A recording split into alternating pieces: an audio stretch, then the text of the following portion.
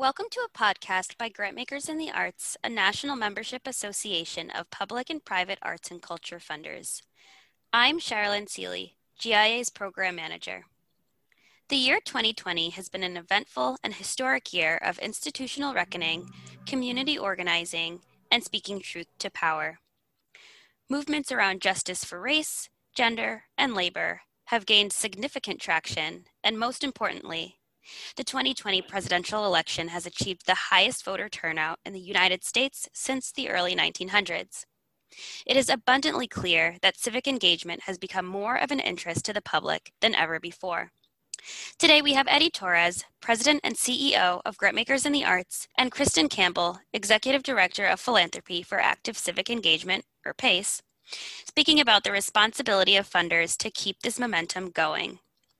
But Eddie, before you get started, if a funder supports civic engagement, the funder is likely supporting one of two things: lobbying or advocacy. But it's such a touchy subject in the philanthropic sector. So can you just add some context for our listeners before you begin the conversation? Of course, and I'd be really interested in hearing, obviously, what Kristen has to say about all of this. One thing has not changed. Advocacy can be conducted by any funder. Lobbying can be conducted only by community foundations, which are public charities.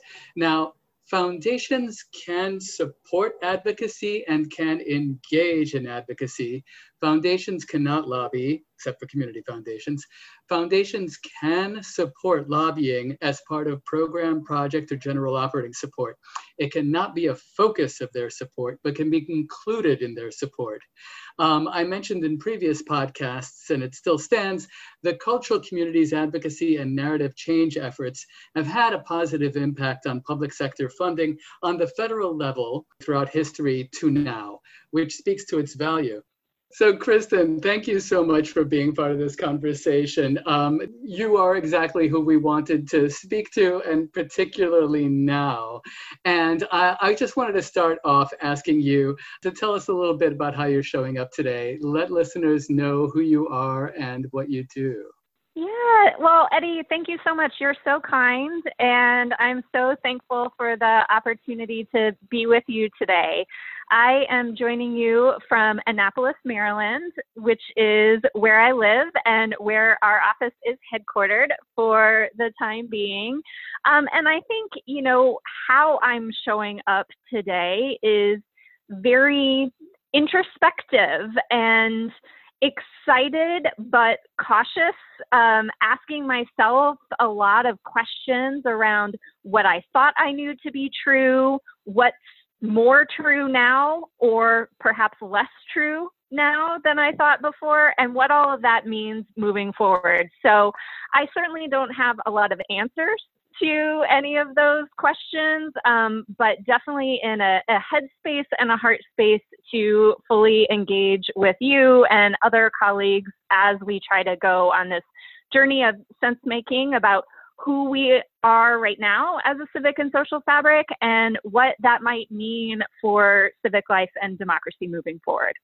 So that's perfect in that leads me to my next question, which is, how can philanthropy invest in information and education that prepares people for active civic participation going forward? And why is it important to do so?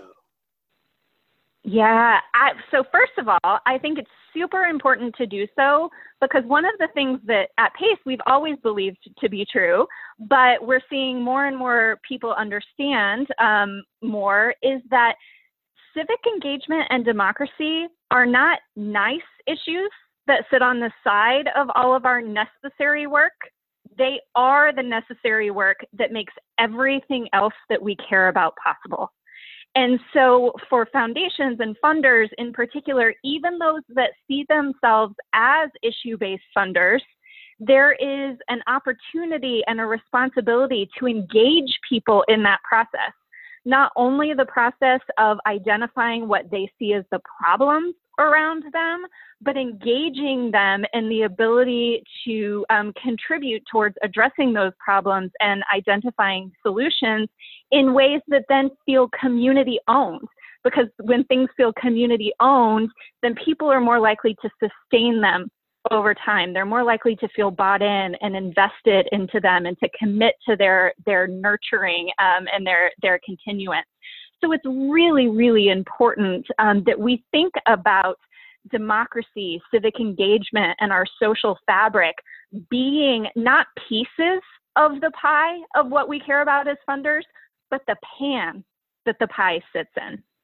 And so then when we think about what it then means to help people be engaged in democracy and have the information and the education that equips that, we really think about three things. We think about the knowledge that is necessary in order to help people understand how systems work, how communities work, and how to make sense of that. We need the dispositions, which some people would think about as like the values or the beliefs that actually matters, that there's a sense of like agency and purpose behind that. And then the third thing that we need in addition to knowledge and dispositions is skills. We need people to actually know how to take action, again, feel that matters, but then know what to do when they are convicted and informed. How can they actually act on those things that matter to them? And so those things, the knowledge, skills, and dispositions, are achieved in lots of ways, but two ways that we tend to think about it at PACE. One is effective and meaningful civic education, particularly for young people, but we know that education should be a lifelong process, so adults are not absolved from civic education either. And two is we need a healthy and robust and free and fair media and information ecosystem that gives people the knowledge to and the information to really analyze and unpack and understand what's happening, what can I do about it, and how can I engage others in that as well. And Kristen, you've spoken before really eloquently about the benefits of higher civic engagement for communities and for the individuals in those communities. Can you talk a little bit about that? Yeah, absolutely. So research tells us that communities with high civic health are healthier, safer, and more economically successful places to live. And people who are civically engaged are happier, healthier, and more connected to each other. And so there is a real fundamental, like these, and it kind of goes back to the point, right? Of these are not nice, fluffy things to do. These are the things that have real, tangible meaning and impact for how people live their lives and how communities can be successful based on that. And let me ask you, I mean, when you're talking about some of the key components to consider when developing a civic engagement plan or strategy and an advocacy plan or strategy, can you talk about some of the different things to consider within that? Absolutely. I think that it is very important to emphasize that civic engagement and democracy are not just one thing. It is important and valuable to look at them as holistic ecosystems, for lack of a better word, that have multiple component parts that make them up. At PACE, we think about democracy as not only the system of government at the federal, state, and local level, but also about a system of self-governance that empowers each of us as individual small c citizens to decide how we want to show up in community, how we want to have our voices heard, how we will engage with our community and with our neighbors in service of not only what benefits us, but what benefits the common good as well, self-interest properly understood. And so I think it's really important to think holistically about all of the things that can go into democracy and civic engagement when we take that broader framework. So for us, we define that as the process, we define civic engagement as the process through which people become active participants in building and strengthening their communities. And it can include policy and advocacy, as Sherilyn mentioned to us before, but it can also include engagement in the political process, both electoral and non-electoral. Electoral things being, of course, things like voting, non-electoral being like attending public meetings, contacting congressmen, things like that. It can include those political components, and it can also include the kind of more, if I can get a little academic for a second, de Tocquevillian ways of thinking about voluntary association in civil society. Things like volunteering in service, deliberative dialogue, working with neighbors in informal ways to solve or address a community issue. And so at PACE, one of the things that we've been trying to do lately, recognizing that these things, democracy and civic engagement, can feel like very big academic theoretical concepts. We've done some work to try to understand them, both as academic theoretical concepts and as the tangible activities that help those concepts be realized. And so if folks are looking for resources around that, I would recommend to you our primers. We have one on democracy, one on civic engagement, and one on civic education, and they're available on our website, pacefunders.org/primer. And are there common misconceptions that you hear from the funder community about civic engagement, advocacy, and lobbying? How much time do we have? Yes, is the answer to that question. I think there are often misconceptions about civic engagement being political. And at PACE, we believe that democracy is larger than politics. It includes politics, but it's also what's upstream and downstream of that. And so sometimes there's misconceptions that this work has to be political. And that's not necessarily true. It can be.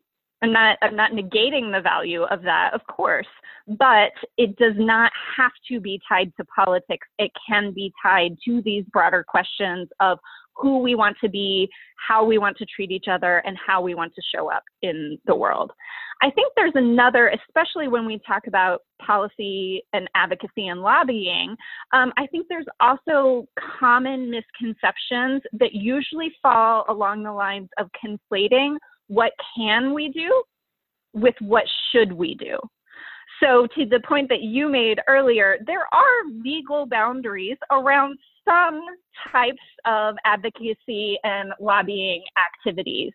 And the Alliance for Justice has really great and clear resources to help people make sense of where that line is for them based on their organization types. But questions of can we do something are fundamentally different than questions of should we do something. And that goes back to our belief that democracy and civic engagement should be thought about as holistic concepts. And then the activities within them are the different tools in the toolbox that we can deploy. They're the levers that help us achieve various types of goals. And so the question of should we do that is more of a question of what are our goals? Who needs to be activated in order to achieve them, and how do we need to activate them? Not every problem that our communities face has a policy solution. And policy solutions tend to be what leads to lobbying and advocacy work. Sometimes there might be policy solutions, and sometimes the solutions might be better addressed by other sectors of society or with other levers of civic and social change that can be mechanized through our toolbox. So thank you for that, Kristen. So, you've made the point in the past about how civic engagement for persuasion is different from civic engagement for bridging. And I bring this up in part because between the point you just made and that point, where it takes me in my head is to arts and culture. And I wanted to ask you, what are the unique opportunities for artists and cultural communities to to expand, to shift the civic narratives that shape our lives, from our neighborhoods to public policies? I love this question because you're absolutely right. Like, there are different ways to think about the role of civic engagement. It can be civic engagement for the purpose of getting people on board with something, which is a persuasion strategy. And there can be civic engagement for the purpose of bridging, which is expanding our circle of concern, expanding the way that we understand who we are and who our neighbors are in communities. And in both of those ways, I think there's a really valuable role for arts and culture communities to play. And I think if you think about civic engagement as a form of expression, it's really easy to see the intersections between civic life and arts and culture.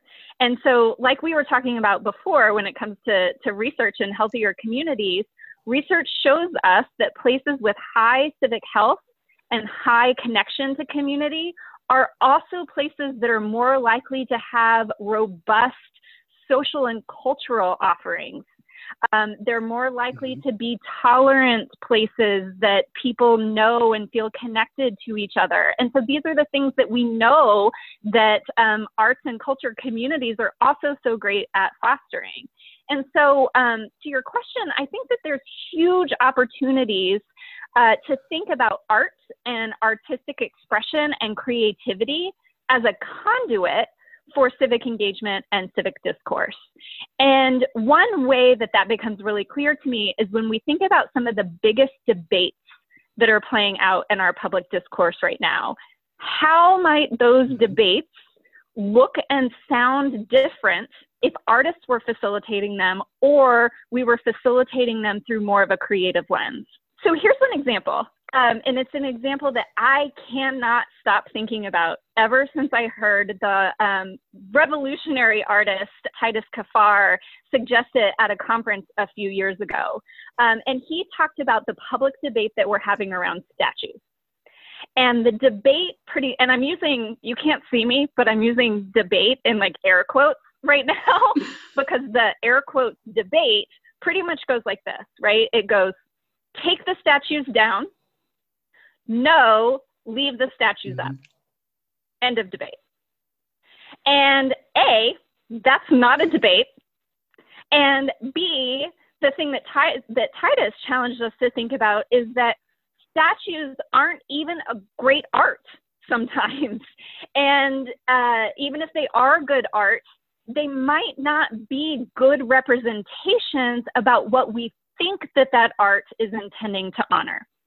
And so what if we put artists at the center of facilitating those processes that then allow for creative expression of voices to be heard in a more productive and constructive and thoughtful way, and then empower those artists who facilitated those conversations to commission pieces that then do celebrate and honor what we intend to celebrate and honor about our past, but also acknowledging where it is that we want to go with our future, because that's what good art does. That's fantastic.